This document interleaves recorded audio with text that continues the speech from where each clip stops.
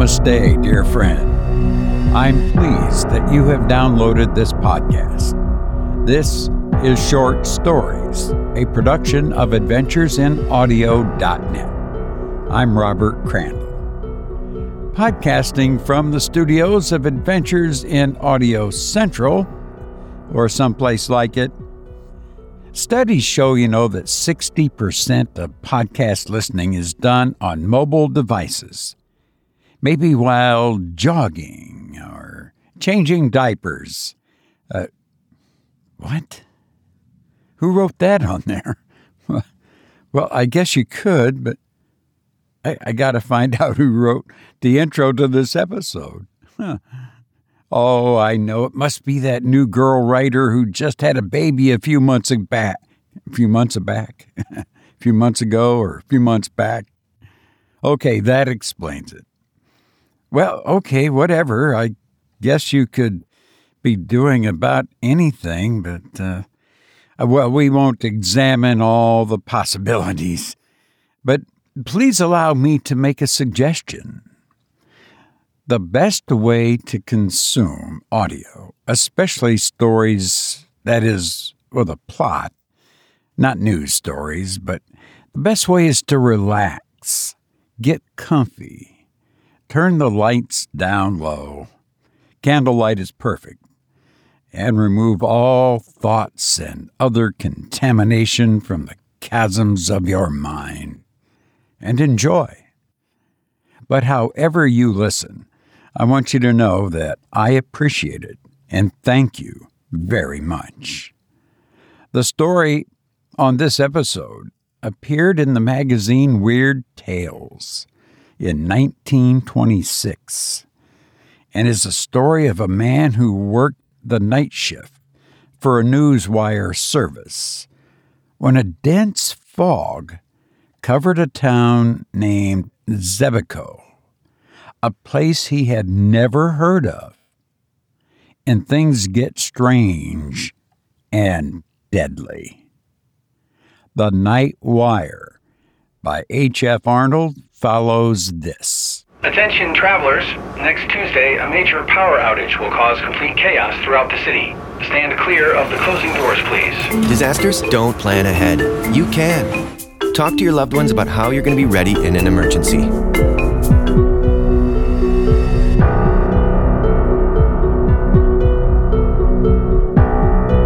New York, September 30. CP, Flash. Ambassador Hollowell died here today. The end came suddenly, as the ambassador was alone in his study. There is something ungodly about these night wire jobs. You sit up here on the top floor of a skyscraper and listen to the whispers of civilization. New York, London, Calcutta, Bombay, Singapore. They're your next-door neighbors after the street lights go dim and the world has gone to sleep. Alone in the quiet hours between 2 and 4, the receiving operators doze over their sounders and the news comes in. Fires and disasters and suicides. Murders, crowds, catastrophes. Sometimes an earthquake with a casualty list as long as your arm. The night wire man takes it down almost in his sleep, picking it off on his typewriter with one finger. Once in a long time, you prick up your ears and listen. You've heard of someone you knew in Singapore, Halifax, or Paris long ago. Maybe they've been promoted, but more probably they've been murdered or drowned. Perhaps they just decided to quit and took some bizarre way out.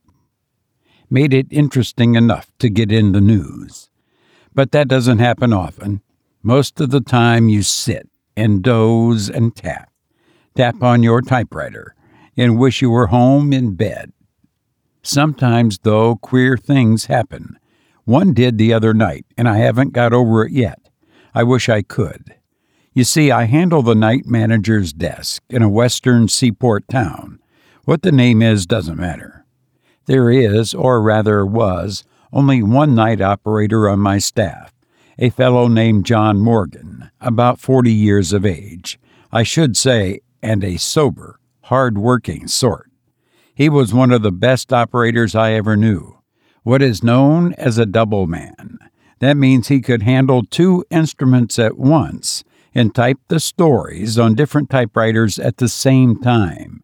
He was one of 3 men I ever knew who could do it consistently, hour after hour, and never make a mistake.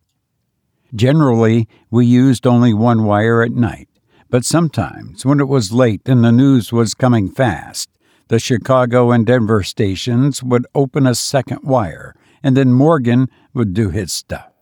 He was a wizard, a mechanical automatic wizard, which functioned marvelously but without imagination. On the night of the 16th, he complained of feeling tired. It was the first and last time I ever heard him say a word about himself, and I had known him for 3 years.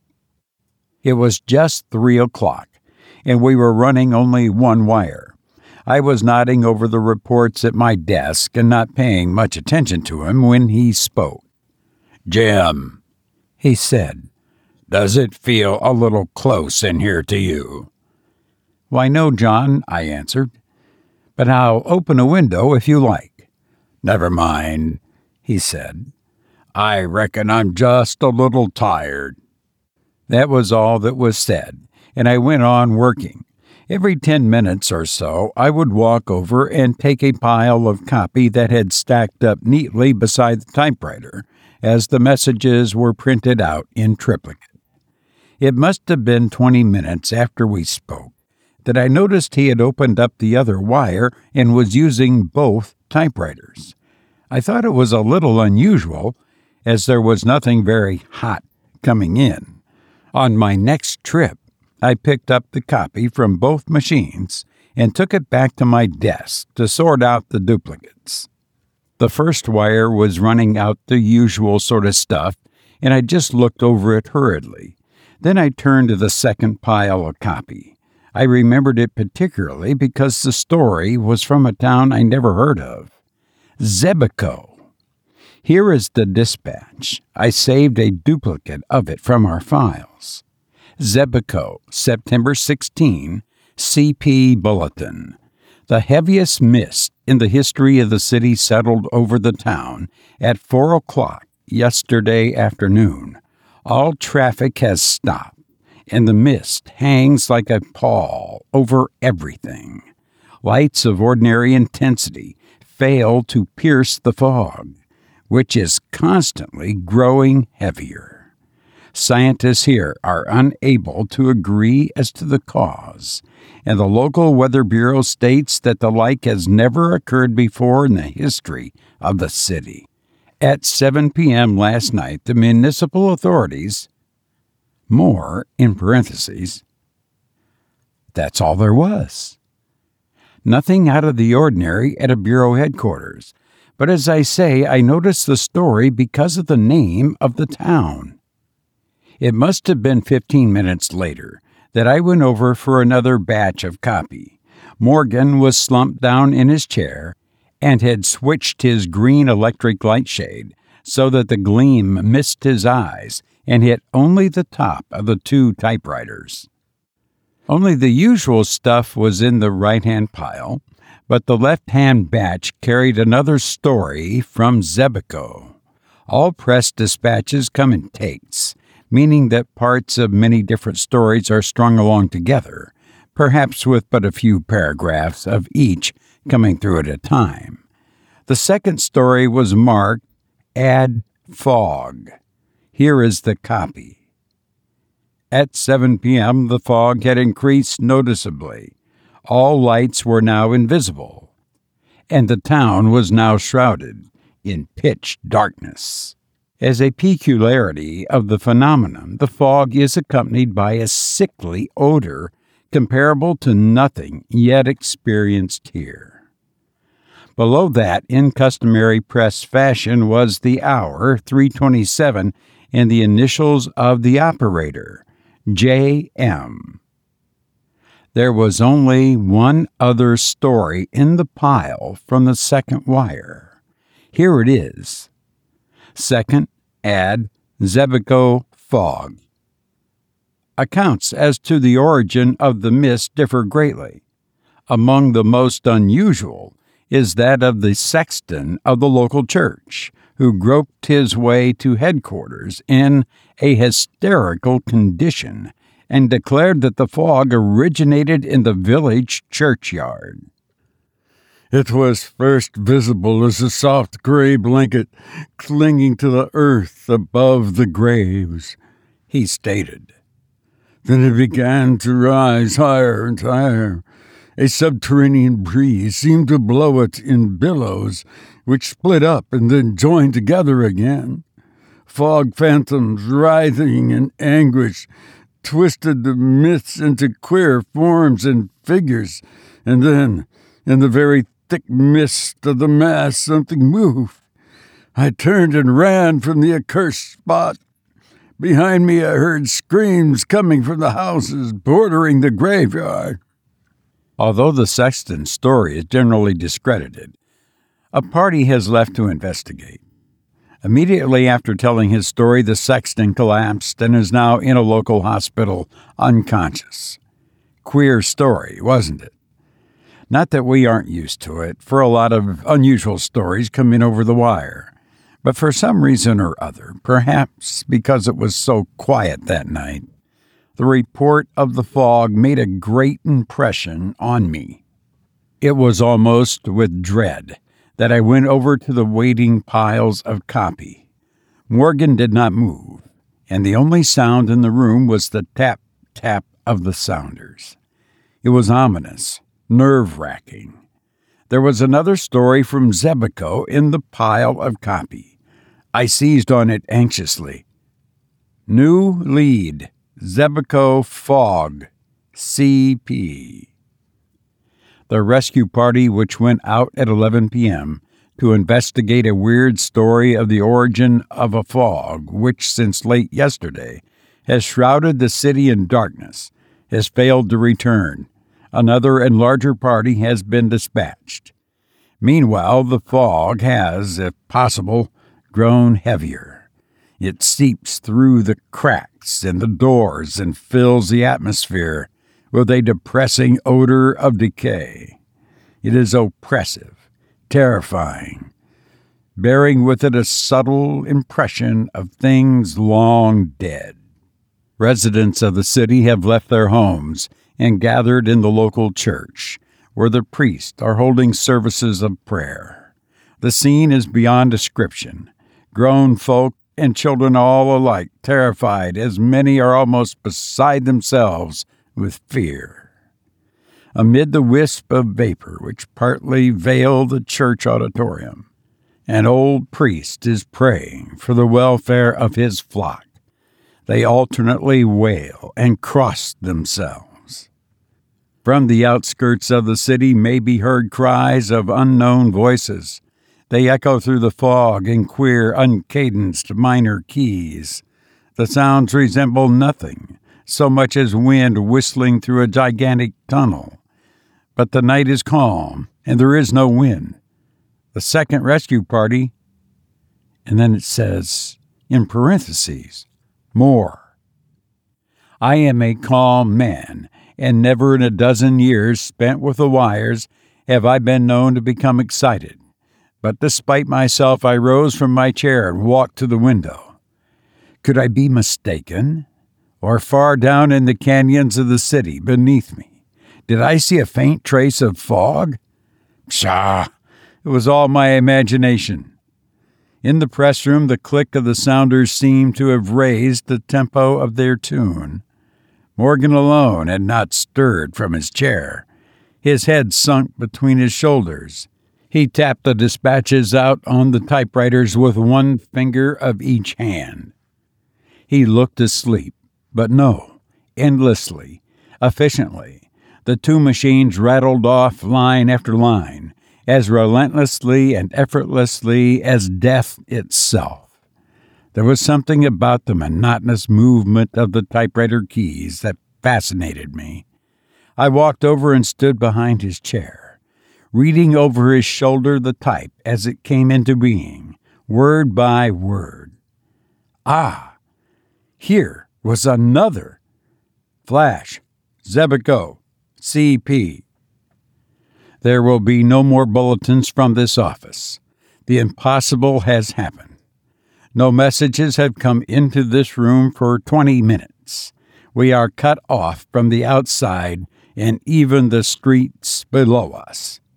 I will stay with the wire until the end. It is the end indeed. Since 4 p.m. yesterday, the fog has hung over the city. Following reports from the sexton of the local church, 2 rescue parties were sent out to investigate conditions on the outskirts of the city.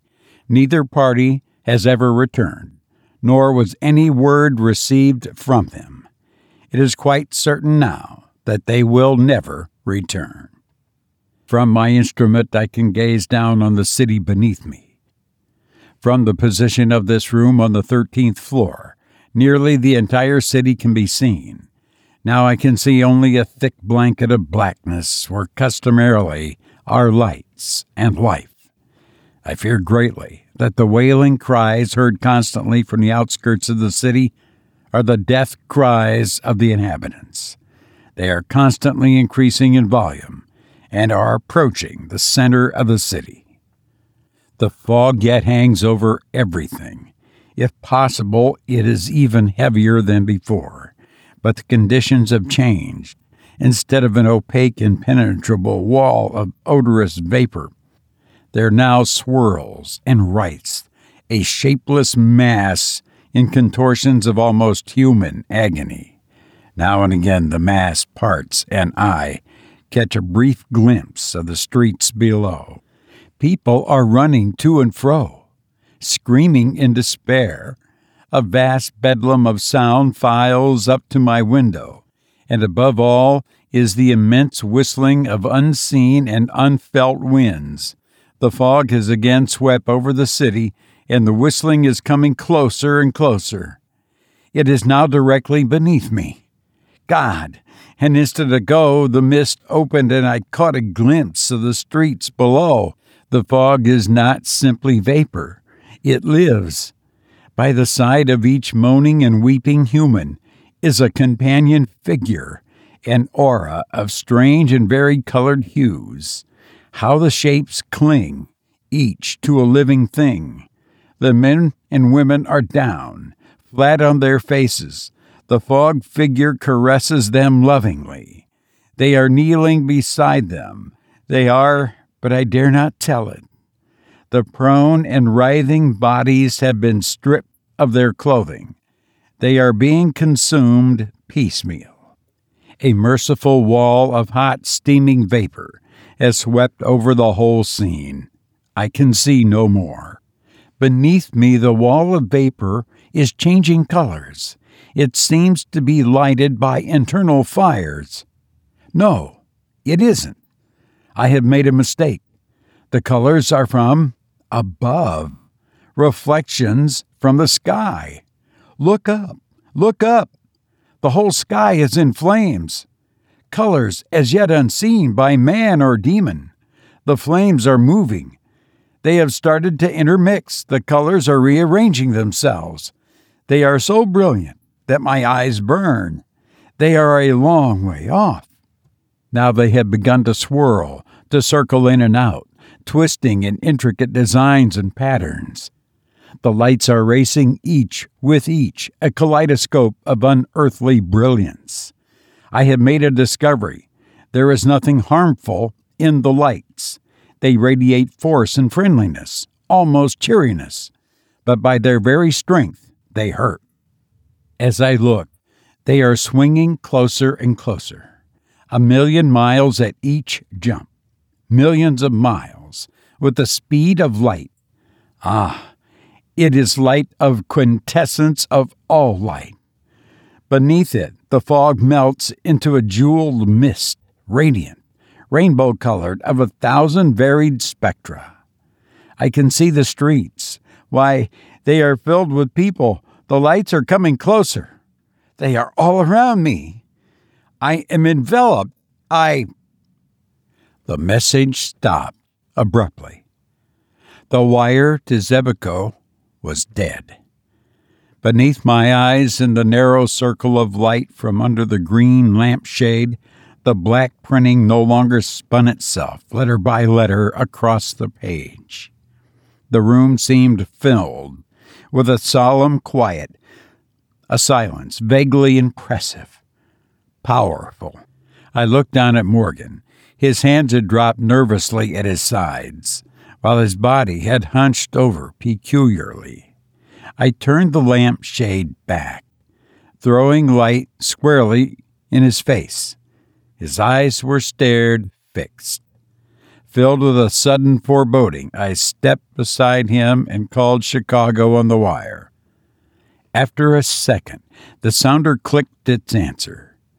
Why? But there was something wrong. Chicago was reporting that Wire 2 had not been used throughout the evening. "Morgan," I shouted. "Morgan, wake up. It isn't true. Someone has been hoaxing us." Why, in my eagerness, I grasped him by the shoulder. His body was quite cold. Morgan had been dead for hours. Could it be that his sensitized brain and automatic fingers had continued to record impressions even after the end? I shall never know, for I shall never again handle the night shift. Search in a world atlas discloses no town of Zebeko. Whatever it was that killed John Morgan will forever remain a mystery. You've been listening to The Night Wire by H.F. Arnold. President John F. Kennedy once said, "Too often we enjoy the comfort of opinion without the discomfort of thought." If you've enjoyed this podcast, please share it with a friend. I've enjoyed being with you, and I hope to be with you again soon. Please be careful. Thank you.